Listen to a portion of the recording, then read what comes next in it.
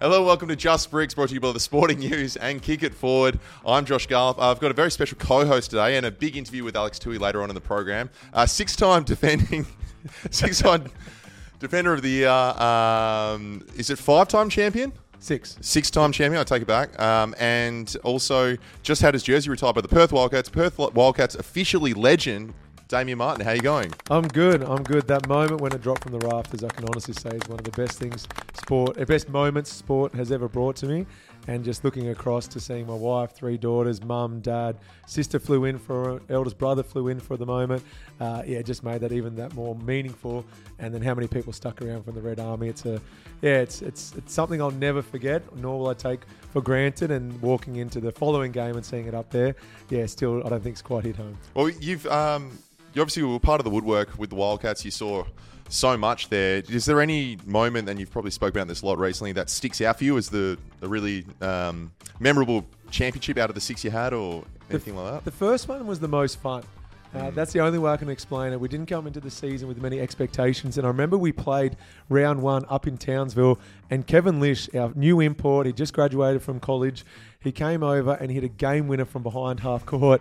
And then I remember Trevor Gleeson, who was then coaching the Townsville Crocodiles, went into the locker room and apparently gave an all-time spray to his team saying, I can't believe we just lost to this team. They're not going to do anything this season. Fast forward and we ended up winning the championship, and then Trevor ended up moving over a few years later. But that year was fun. The year was where we had James Ennis. You know, we won the preseason tournament. I want to say we started the season about 12 wins, 1 loss. Minor premiers, all the pressure was on us to go on to win the whole championship. Otherwise, to be honest, it was going to feel like it was a failure of a season. And so when the final siren sounded, the confetti dropped, we embraced our teammates. It was almost as much enjoyment as there was just sheer relief. I was just glad it was done. The amount of pressure that was mounting, the expectations. So when it was all said and done, even though Jimmy actually got in foul trouble and wasn't even the grand final MVP, just knowing that we'd done something special after having so many wins prior to the grand final series, that one was special in a different way. But then the Bryce Cotton one, we're sitting last on the ladder at Christmas. A lot of us had gotten injured earlier in the season. The defining moment for me wasn't when Bryce actually joined us. It was the week prior. There was about 4 of us who were injured. They were going through a losing streak. And we had one of my favourite teammates of all time in Casey Prather. Casey's an import, and you don't grow up in America wanting to play for a team you've never heard of in a league you've potentially got no aspirations to be a part of whatsoever. But Casey came out here and he was determined to win at all costs. And then we had a very open and confrontational team meeting a couple of days before the boys were due to hit the road to New Zealand. And Casey got up and he spoke about how tough the season had been to him, but how much it means to him to win a championship for this club. And he got quite emotional. And he's not an emotional guy. He's a highlight reel. He's a superstar. But rarely does the emotion come to the surface. And his raw emotion that came to the surface of how much it means to win, and how stop making excuses, stop reading the papers, this, and this. He was spot on in every point he made. The boys got on the plane, undermanned, playing a team that were, favourites to win it all, went and got the win, and then Bryce Cotton joined the team. So, when Bryce joined, I want to say we won 6 of the next 8 games. But for me, it was what Casey said to the playing group, made himself vulnerable. They went and got a win, and in the end, that win was enough for us to then go on to make the finals off the back of winning 6 of the final 8. But I credit that moment with Casey, the boys then going on an away game to New Zealand, getting the win, and then the superstar came along and joined us. I've never heard that story. I didn't know. Well, Casey's obviously still playing. Like, we saw him sign with Brisbane earlier in the season, but that was probably my highlight championship, because I think you were at the bottom of the ladder for one period, and halfway through the season, and then flew through. Bryce ends up getting Grand Final Series MVP. We'll talk more about basketball in a second, the NBL season so far. Also, some of the Australians doing work in the NBA. You've had a switch from the best ever in your craft as far as Australian defender and basketballer. What's it like going to talkback radio? Well, it's one thing if it was talk back and it was 2 hours of basketball. It's talk back. So I've gone from commercial radio where it'd be 4-minute interviews and then 12 minutes of music. Yeah. Now we're doing 18-minute interviews and 3 minutes of ads. And 70% of the show, the 2-hour show, is AFL. Yeah. A game I didn't grow up with. Even if you go back to country New South Wales, the town I grew up in called Gloucester, it's all 2 goalposts, not 4. You know, it's rugby league, it's rugby union. If Nick Natanui walked down the main street, no one would know who he is. Yet, if a retired Newcastle Knights player from the 80s walks down, he's still getting swarmed by people. So, how I haven't been fired, I don't know. I really, really enjoy the job. My co-host, Paul Hazelby, has been incredible, taking on someone who doesn't know anything about the sport he had so much success in a job that he loves. So, I'm thoroughly enjoying it. Hopefully getting to know the game a bit better, but I still make plenty of blunders. We like to call talkback radio stations. It's free advertising for our own podcast because, which we found out, it's illegal to record conversations, but it's not illegal if it's radio, so that's fine. Have you had any good callers that have put you in your place or anything because it is maybe not right terminology, or is it John from Coburn or anything like that, or are you just too nice? Are you John from Coburn? No, I'm not. No. But any in particular? Few blunders. So my name is Damien Martin, so I'll share the name with a West Australian cricketer in Damien Martin, who spells it E-N for Damien and Y-N in Martin. I'm A and I. But we had a guest on, a former cricketer, and halfway through it, we're talking about all-time greatest sprays. Actually, it was Big Dipper, AFL player, but we're talking about all-time greatest sprays in the locker room from coaches or captains. And halfway through Dipper's story, he stops and goes, hang on, what am I talking about? Marta, you must have copped some from Alan Border. Talk us about some AB sprays, and I'm just sinking into my chair. And I didn't have the nerve to tell him he was talking to a basketball. So I just went with it. I was like, yeah, Border sprayed me one time. Couldn't get on the front foot. I dropped a catch. But then another time we had Adam Simpson on, coach of the Eagles. Every Thursday he was on our show. And this was, 2 seasons ago when they were going through a time where they just had so many injuries. They were getting absolutely smashed on the scoreboard. And by Thursday, he's addressed that previous loss multiple times. His mindset has shifted to the upcoming game. But also on a Thursday, that's when the teams are announced, the lists drop. And I remember earlier in the week, Paul Hazelby, my co-host, he used to write for the Sunday Times. He'd written an article about how in the best interest of both club and coach, they should part ways. Simo's a premiership winning coach. He should go to a team that has the ability to win a premiership because he'll bring out the best in them and hopefully win a flag. For the Eagles, they need more of a development coach, to see them through the next 5-10 years. Simo comes in, and before he is he in person? Or on the phone? Sorry, he was about to call in. And right before, I've never seen Hayes nervous about any guest we've got. And he goes, hey, look, in case, things could be a bit rough because of the article I wrote. I know he's read the article. Can you please not make any mistakes? Because the amount of times we'd have Simo on and I'd use a basketball terminology instead of a footy one, or I'd just ask something silly that you just don't ask a senior coach. Yeah. And so that actually made me nervous, seeing Hayes nervous. On a Thursday, because the list dropped, I thought, okay, I'm going to keep it nice and simple. The only question in this 20-minute interview I'm going to ask is, should we expect any surprises when the teams are announced?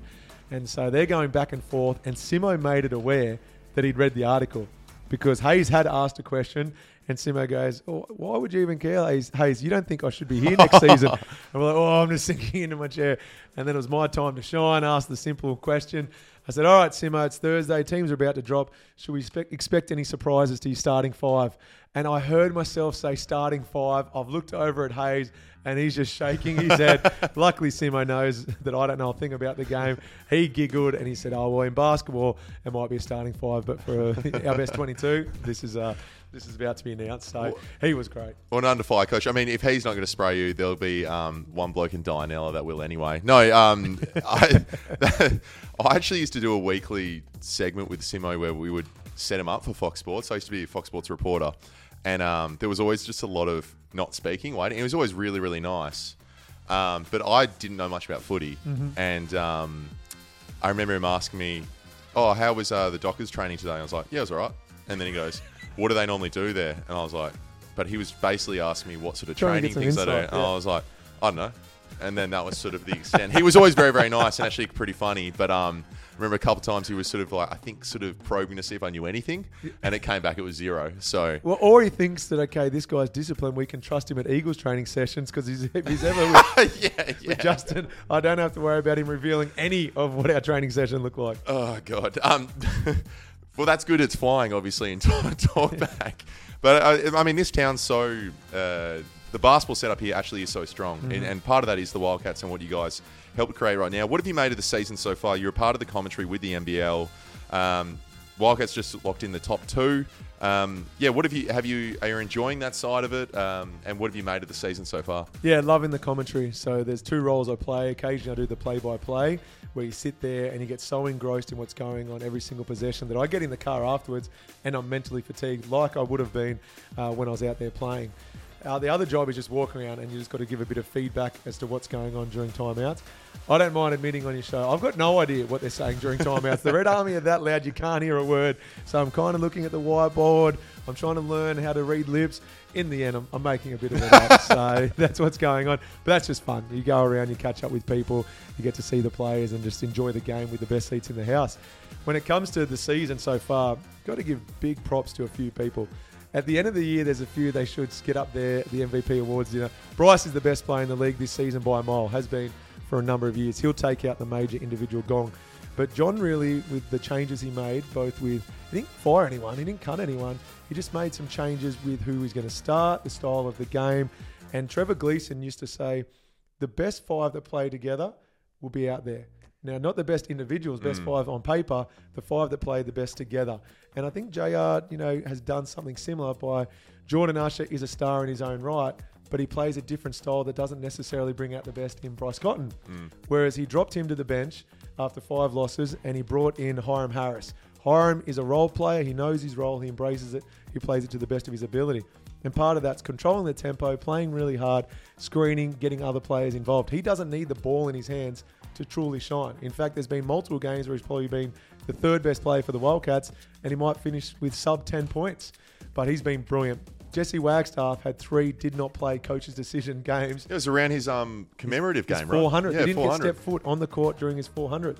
Whereas Jesse, the first time he subbed in after not getting out there for 2 consecutive games, was he went and set an onboard drag screen in transition for Bryce, knowing that for the previous 5 years, Bryce is at his best when it's a kick ahead in transition with a drag screen going middle. He either rejects it, goes baseline, or he goes and uses it. He's got multiple options from there. And then he set multiple screens so that Bryce could then do curl cuts, flare screens, kickbacks. So I just think that a number of changes. And you know who else I'd want to credit? Rachel Cotton. Did you see her tweet? Yeah. That was brilliant. And you know what? There's not one word of it I didn't disagree with. And so I just think that the combination of having role players in there to complement their superstars, and Christian Doolittle's been brilliant, but you bring in a new player who's a star on most of the teams he's been a part of, now embrace being that 2nd or 3rd key part behind Bryce, behind Keanu. He's been brilliant. I think he's kind of been the unsung hero alongside Harris and Wagstaff. But Bryce has gone to another level because of he's got players complementing his skill set, not just necessarily standing around saying, here's the ball, go and take on 5 players. Yeah, the stagnation around, and also him playing major ball handler, where previously he'd have Mitch Norton or yourself and he could come off screens and everything. I remember watching the Brisbane game early when they lost at home, and we were dressed as cats and we were there. But it was probably the worst night for it because it was a tough night to watch. And since then, they've been flying from the small changes, which you said they haven't fought anyone. But then you look at someone like the Sydney Kings, who have all the talent in the world, but it feels like sometimes there's too many cooks in the kitchen. And maybe but they also keep changing the starting lineup, so they're just not finding that continuity as well. You've got to find, if you'd say it's a jigsaw puzzle, you've got to get the right pieces that fit together, and that way you can actually build your puzzle. Sometimes you've got too many of the same pieces. They bump heads, they don't connect, and all of a sudden you just got them standing out there playing to their weaknesses, which might be spacing the floor. You got Alex Toohey on the show.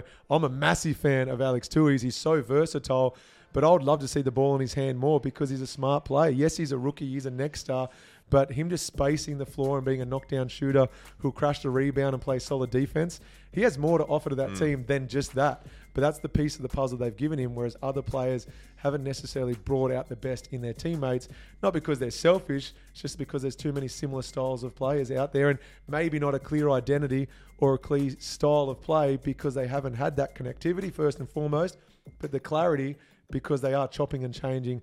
Is this working? Is this not working? I credit JR by making a tweak to the starting 5, but other than that, he doesn't really make too many other changes. You know what you're going to get from him. Whereas Sydney, at times I look at them going, I'm a big fan of the club. I grew up in New South Wales, loved the Kings. Right now, I don't think they've got everyone on the same page. Just before I ask something about being one of the greatest defenders ever and watching players, do you happen to know anything about the New Zealand Breakers? Are they okay for next year? Because they've been there was a bit of talk they might be folding, that the franchise is in trouble. No, they won't be folding. Fine, and I touch wood, unless you hear something I haven't. Even if a club eventually wants to sell, there's going to be buyers. Okay. So I don't know what the current ownership group are hoping to do at the end of the season. I really don't. Hopefully they want to stick around for the long term.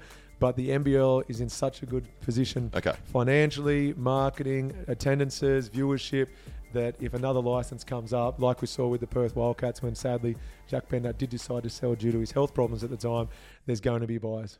I was speaking to a Kiwi mate and I explained that to him, that there was a little bit of talk about it previously in the season. He was so surprised because in Auckland, the two most supported teams are the Wars, like the Warriors, and then the Breakers, because despite how strong their union sides are, they still don't fill out the stadiums, which I was shocked about. My one question was, you hear about coaches that were extremely good at one specific skill, like Shane Hill and Andrew Gaze, two Australian greats. They can't even fathom how, like Shane Hill can't fathom how guys aren't training 19 hours a day, and Andrew Gaze can't figure out why guys aren't shooting 40% from deep and 90% from the free throw line. As a coach, you hear that from people that have had them. When you're watching people defend, are you like, why isn't that guy just doing all the intangible, doing all the 1%ers? Why isn't he diving on the ball? Sometimes, and I'm now really stealing a Trevor Gleeson thing, what's easy to do is easy not to do. Yeah. And it's a case of you don't know what you don't know. So if you watch film, imagine how many times, if you were to break it down, how many times players have gone from having their hands outstretched, where you're taking away vision, you're potentially taking away rhythm and timing of someone on a curl cut because they've got to go wider. You're taking away how a person with the ball passes. It might be a slower bounce pass or a lob if you're taking away a direct one. Are they staying in a stance? And, Andrew Bogut's one of the best defenders of all time, and I loved playing alongside him because he was so vocal. You knew that you could crawl up and into the person you're defending because you knew he was behind you. When times are quiet, help left, help right, you're not hearing that. Send him baseline, send him to me, you're not hearing that. Then you become a little bit more tentative because if you get beaten, where are your teammates? So if you stay in a stance with your hands up, you're vocal, and you will go above and beyond to make those extra slides to commit to a charge or whatever it might be, then you can go from being a very average defender individually and a very average defensive team to being good straight away with three very basic things that you can control. But when you get tired, you stop talking. When you get tired, you put your hands down. When you're worried about the turnover or missed shot you just got, your mind space isn't in the present, and you're not worried about the scout of, is he left-handed, right-handed, what's his strengths and weaknesses. So a lot of that you can actually train. When you give the examples of those offensive weapons, I don't care how many hours I would have spent with Gazy. I'm never going to be able to shoot the ball as well as he did, unfortunately, not even close. I think it's easier to translate becoming a better defender because you can control a lot of those things than potentially turning into an offensive star like those names you mentioned. Now, making a read on the game, backing yourself that if 80% of the time that play spins left, spins right, so when he turns blindside, I'm going to be there to run and jump and get a steal or draw a charge. That's not something you necessarily encourage until they've watched enough film, unless they've proven to you in training that they can make those reads, because that can sometimes be detrimental to your team if you run and jump and give away an open shot if you don't get the steal. So some of it I encourage for everyone to do. Others you've still got to earn. And Trevor and Rob Beveridge, they gave me the green light to go and make my mistakes, but they backed me in to make those decisions when I wanted to try and get a steal. It just feels like you're just getting a bit defensive, mate. Hey. Sorry, just want to use the soundboard. I just want to show off. Is there a crickets one? There's a golf club. There's plenty. I won't get into it right now. We're running out of time. A couple more things. Let's turn to the NBA side of things. Josh Giddey's had a bit of a down year this year. Well, compared to the last 2 years where it was constantly going up. But included a little bit of trade talk online as well. What have you made of his season so far and his development as a point guard? Oh, he's a human, and what he's had to deal with, the adversity off the court, I think anybody that would have to go through something like that, it'd be hard not to have it carry over. And whether it's just little things like all of a sudden he's not sticking around to do the extras, and I have no idea if he is or not, but there is that facet to his game. And also just the age he is. He's still so young, and he's probably earning more respect from the defensive teams, so they're giving him, playing him a little bit harder in the on balls and situations like that. He's got superstar teammates and they're so young. So I don't read too much into his season overall. I still consider him an absolute star who's eventually going to be an NBA superstar, and we'll see him out there on their long weekend in June, in time to come with the All-Star break. But yeah, the Boomers will be built around Josh Giddey. And I think he's a great kid, hell of a player, and his best basketball is still yet to come. What do you make of the Boomers? It was probably underwhelming, the result in the World Cup. Things could go a different way where they, potentially beat Germany and have a different run. But there felt like a bit of a divide from the age group. So you have the older heads who still have a fantastic role in Paddy Mills and Joe Ingles, but then you have a guy like Josh Giddey who at times took over and there was no one that could sort of match him. But at the same time, the shooting still isn't there as well. So what do you see Paris looking like as far as game style, and is there any changes you think should be made? Oh, look, you question who is the conduit between the older group and the younger generation.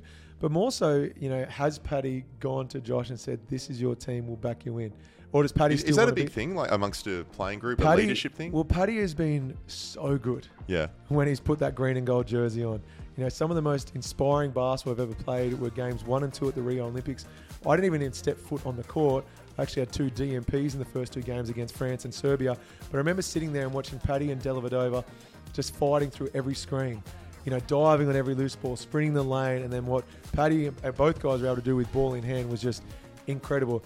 So it'd be hard, if Paddy is open to just saying, no, this is your team. But if Paddy can replicate what he's done at the previous 2 Olympics, this is still Paddy Mills' team. Yeah.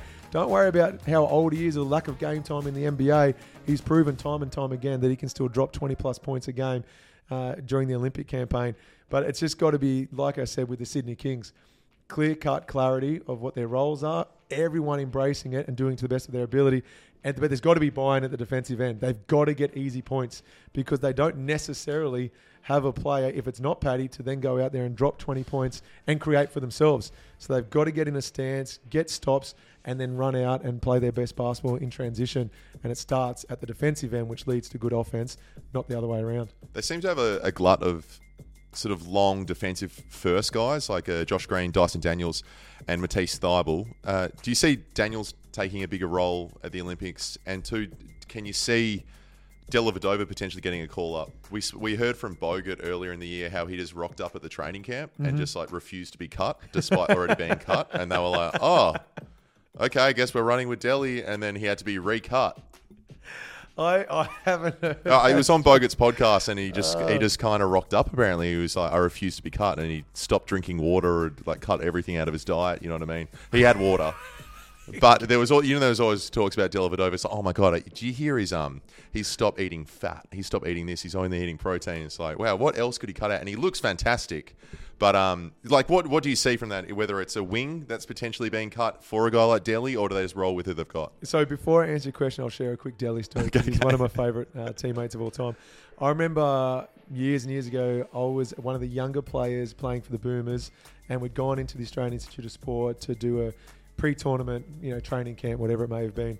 And Delly was one of the athletes on scholarship there, and he was about to go away and captain the Australian under-20s team. And I remember when I was in his position, we'd have the Boomers players roll through, CJ Bruton, Jason Smith, Matty Nielsen, whoever it may have been. And I'd be a nervous wreck just kind of fangirling from afar going, how cool is that? That's so-and-so. And I've just admired them for so long. I was at lunch sitting with CJ Bruton, Jason Smith, 2 of the names I just mentioned before, and one other Boomers player, I can't remember. And Delly came up and he introduced himself and he said, is there any chance that he and I could have lunch together? And I was like, yeah, of course, not a problem. And we sat down and he had a notebook and pen and he just wanted to pick my brain about my experience of captaining the Australian under-20s when we won a gold medal with Andrew Bogut dominating, Reece Carter, Alex Marriage, Aaron Bruce, Stevie Markovic, to name a few. And I remember I left that meeting going, how good is it that this kid is not going to leave any stone unturned? I don't think I helped him in any way, shape or form, but at least we got to sit there and just go back and forth for about 45 minutes and realize this kid has the X factor. Fast forward a couple of years, had he been a part of the Australian program prior to 2019, he would have taken my spot for 2020 World Cup. But then he ended up taking my spot for 2012 and we ended up getting to work together. So he doesn't surprise me because he lives the green and gold. And would I have him in my team? Absolutely. because even if you're not running this offensive structure through him, he is a guy that at training is going to demand excellence from every single one of his teammates, and they'll listen because of the career he's had. He got hospitalised after guarding Steph Curry during the NBA championships. He's given up everything to be part of this Boomers team. His attitudes are contagious for the right reasons. I don't necessarily know that about all the other players they've brought in because I don't know them personally. I'm only speculating from some of the stories that have come out of camp. With Adeli in that team, I think that he brings out the best in everyone involved, and he separates that gap between older generation who have been there, done it, and young studs trying to pave their way. One more before we get to our interview with Alex Toohey. Oh, actually, two more, sorry. Is that right? Yeah, okay, cool. What have you made of Duop Reith's season? He's obviously connected to WA, and all of a sudden, going into this year, you think, Jock Landau, he was injured during the World Cup, he's going to take this spot for the Olympics and run with it. He's not really playing. And then all on the other side of things, you have this guy who, up until sort of about the 5th of Feb, before a bit of I think he must be injured or something right now, is flying. And he seems to be fearless and he's shooting from everywhere and everything. I love him. I got to know him a little bit off the court. He's as nice a guy as you'll ever meet. So down to earth. Goes above and beyond for the South Sudanese community here in Western Australia. Just a lovely fella. So when I saw he got the 10-day contract, I think it started initially with Portland, he made the most of it. And now to see him flat out balling when he's out there fit and healthy, he'll be a big part of this Boomers program for Paris. And he can stretch the floor so that you can have Giddy out there, pick and pop situations. But he plays hard. I was lucky enough to go down to Bendat Basketball Stadium prior to the Olympic camp before they went away to Worlds. And he had Duop Reith, he had Harry Wessels, who's going to be a star, currently playing at St. Mary's, and Nick Kay, the three of them training against each other every single day, preparing for this Olympic some big bodies. Tryout. But all three have completely different styles of game, but the competitive nature, it was brilliant. But Duop, in that setting, he actually was the standout, so it was no real surprise he went on to do what he did, both at the World Cup and then more recently, the NBA. Does he start over Landau, you think, at this stage? I think he does, just because, I've listened to Bogut talk about how important it is going into these types of tournaments with game time in your legs. But having that 1-2 punch in the centre position is big time for them. Nick Kay will never make mistakes defensively. He'll play harder than anyone else at the tournament. Highly skilled player, but I prefer Nick in the 4 spot. With Duop and Jock, you can rotate them 4-5 or 5-4, whereas Nick, I want him to play at his strengths as a power forward. Just before we move on, a couple of the standout younger guys this year, Alex Sarr obviously playing with the Perth Wildcats and Alex Toohey over east, but some college prospects right now. For Johnny Furphy from Kansas, lighting it up. He's getting shouted out by all these by all the scouts across the world. I think he's averaging about 9 points per game in a team that's pushing for NCAA berth as well. There's him, Condon in Florida, and then sorry, I've forgotten his name all of a sudden, from Duke, from Sydney as well. Tyrese Proctor. Tyrese Proctor as well. We seem to have a lot of talent over there right now, including them and also the Australians playing in the NBL. Is there anyone that stuck out for you or anyone you've liked watching and then you've... Condon. What Condon is doing as a freshman in the SEC for Florida is absolutely amazing. He's getting double-doubles for the Gators week in, week out. He had 6 blocks the other day in like 9 minutes or something. He's already signed a deal in the AFL as a Category B player. With Collingwood, right? Yeah, with Collingwood. So if things didn't go well in basketball, he had a fallback. I don't think we'll ever see him in a Magpies Guernsey. I think he'll be playing in the NBA. So I love seeing what Alex is doing. You mentioned Johnny Furphy. I don't think anyone expected him to go to college, but he had a breakout tournament playing for Australia, and then Kansas, just offered him a deal too good to say no to. But now he's an established player in that roster, again, in one of the strongest tournaments, conferences in the league. Harry Wessels at St. Mary's, Rory Hawke at St. Mary's. There is a number of players that, whether they stay all 4 years or come back early, they're going to play for Australia at the Olympics at some stage. And then there's a bunch coming through. Roman just got named the Bob Staunton Award winner at the under-20s.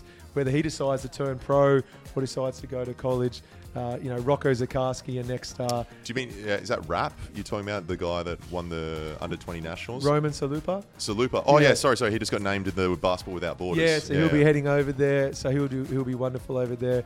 There's so many youngsters coming through, but it's a good problem for the Boomers to have in the future, is who makes that 12 when, similar to what we're seeing right now, where unlike what we're seeing right now, it's the older generation and younger. There's going to come a time where you've got 20 really good players aged between 22 and 26, 27, who are all coming into their prime, because you don't play your best basketball till you're 27 or 31. So who do they take? Rocco Zakarsky, you've got to take along for the ride. Alex Condon I put in there, Harry Wessels, but all of a sudden Johnny Furphy, Tyrese Proctor, who doesn't make it is going to be the toughest decision of all. Not to mention there's all the guys that we don't even know yet. There's the guys that come out of nowhere, they have a chip on their shoulder, that all of a sudden they force their way in through the program right now. Quick shout out to the Opals as well. Qualified for Paris as well for the Olympic qualifiers. Beck Allen, All-Star 5. They dominated, and they'll be without Lauren Jackson. She's announced she won't be there. But great to see the girls are going to be there as well. They've been so dominant. I was surprised they weren't even qualified, I think, because they got bronze at the World Championships, so they didn't automatically qualify. But yeah, great work for the Opals. They're going to be fantastic watch as well. And the depth they've got is amazing. Yeah. I love that Sandy Brondello pretty much convinced their old friend and player to be there for the tournament. So I think Lauren Jackson had no plans to board the plane and go to Brazil, but Sandy called her and said just one more, because it did take a big shift in culture when they had, say, Liz Cambridge and everything that happened there. But credit, Tess Madgen, not only did she absolutely kill it out there for those couple of games in Brazil, but her leadership has been amazing. But I think Lauren had a strong enough personality, and she is the GOAT. But to hear it from her saying, girls, we can do this even without Liz, who I still believe is probably the best player. But Ezzy coming through now, she is phenomenal. The balance is there. Their depth is amazing. So even through injury, they're still going to be a medal chance. US, China, Serbia, the Opals. Throw a blanket over probably 6 nations. That's going to be your medalists. The Opals are well and truly a part of that. Well, they were pretty dominant for most of the game against Serbia. They came and pushed at the end, but I thought that was just really good to see. Damien, we've taken enough of your time. Thanks so much for coming in. Maybe we'll have you again sometime over the season or whatever we do, if you're not too busy. I'm busy that day. I've got to still learn football. I haven't said the day, but busy. We've got Alex Toohey on the program right now. I caught up with him while I was in Sydney. Really one to look out for in the years to come. Just such a young guy playing for the Kings. Remember to subscribe to the page and review the podcast if you can, and listen to the main pod for Kick It Forward on Monday. Alex Toohey from the Sydney Kings, thanks for joining me. Now, it's your first year as a pro. What's it been like, mate? You seem to have adjusted pretty well. Yeah, it's been a lot of fun, obviously. Heard a lot about the NBL and kind of been around the guys a bit before I signed, so got to get a taste of what it was like, and it's something that I enjoyed. And now being full-time here, I'm loving it, loving the lifestyle and loving the people around it. Pretty early on, I saw you like one of the national championships, and you were playing with the ACT, and it was like a one-man wrecking crew, just like shooting threes, getting your own rebound, put-back dunks and everything. So I'm an early Toohey fan, I like to think. What's the jump been now going to the NBL pros? Because you played a lot of NBL 1 and did really well, but obviously it's different. What's something you didn't expect from being in the NBL? Yeah, I think it's a big jump, obviously, getting to play against full-time professionals, grown men. I think the biggest thing is probably the physicality. I think that's a lot of things that guys preach just coming in the league is super physical. The athleticism is another level, and just the size of the body. So adjusting with that has been a big thing for me, and kind of finishing around the rim has been a big area for me to try and improve in and keep improving in. Just understand kind of getting bumped off, so just staying strong down there. But I'd say physicality is the biggest jump. What about training? You guys are in a bit of a slump right now. You started extremely strong, but that was a very intense training. Like went half an hour extra. Do you enjoy that? What's it like being in this part of a professional career where you're not winning? Yeah, no, it's definitely changed. Obviously, had some great results at the start of the season and kind of dipped a little bit. So I think we just got to take it one day at a time. And I think those trainings that go a bit longer, you don't really worry about that. You're just trying to play every possession like it's our last, and that's kind of the attitude we're going to have to take the rest of the season. Is every single possession, every single quarter matters. It's not just, we'll figure it out. We've got a few more games. So we've missed that opportunity, so now it's just get after it every time. You surprise heaps of people with your athleticism. You keep doing these dunks out of nowhere. Like there was a spin in the lane. There was one on the weekend against Brisbane where you caught someone. Has that always been something you've hung your hat on, that you surprise people how athletic you are? Yeah, I mean, like all my old coaches just make fun of how little I show it off, and they don't believe me. But just got to remind them once in a while that I can get up. My older brother doesn't believe it, so just show everyone a little bit that I can do a little bit here and there. You need to get your brother into the same league as you one year, so you can just dunk on him or something. Yeah, so get him around it. Create an NFT or some shit about that. What's it been like now? You're over halfway through the season. You made a huge decision not to go to Gonzaga. Does it feel right now? And also, can you talk us through that decision when you made it? Yeah, 100%. I think it's the right decision. I think just like the feel of myself being in this league and playing against grown men, I just feel so confident knowing that I'm young in the league but still holding my own, so I feel confident from that. And then just kind of looking at college now and just seeing like the NBL is so much better than college. Like the top teams would destroy college teams, and just the way we play, I think it's just helping me if I'm going to make that jump. I think getting into that early. The process for me was a tricky one. I had a lot of options with colleges and then narrowed down to Gonzaga. So that was the college that I was planning to head to. And then some things changed there. Some people stayed around, some people left. So I wasn't too sure about that. And then the Kings kind of opened their arms and presented the opportunity to come here. And there was an opportunity for me to play a lot of minutes. So that was something that I was excited for. So made that decision and kind of haven't looked back. How daunting was it at the time? Because, you know, you hear about Gonzaga, you grew up in Australia, and it's like one of these colleges that are on T-shirts of people walking around stadiums, but then you walk away from it. Was there any point there where you're like, what the hell am I doing? Yeah. There was definitely some second guessing, always like, did I make the right decision? Is it too late? Like, what if I went there? What if I did that? But just the people around me just said, like, if you're going to make a decision, just stick with it. Like, you can't control what could have happened, what could have been, so it's just look in the future and just do what you can with what you're given. Well, it's been going great this year. You've played a heap of roles, though. Like, what is your most comfortable role that you've played in this Kings team? Yeah, I think obviously different games, different lineups, playing different roles. I think that's something I'm used to. I think just being able to grow up, being skilled across the board, being able to do pretty much everything a basketball player needs to do, and then having the coach be able to put me in different positions. I think I just feel comfortable just trying to help the team, just being able to make the open shot, create off the dribble. If I see my man closing out too hard, can get by him. And then defensively being able to guard different positions and kind of be a point of attack defender to try and shut down some of the best players in the league. You've got scouts watching you. They're coming. We're in a 40-degree gym right now, and they're coming all the way to Sydney to hang out in Western Sydney, which is great. Is it hard to realise that kind of is the next steps on stage because you're in this, but then you have guys like from the Clippers, from other teams coming, checking you out, being like, oh, this might be, you know, one of the finds of the draft next year?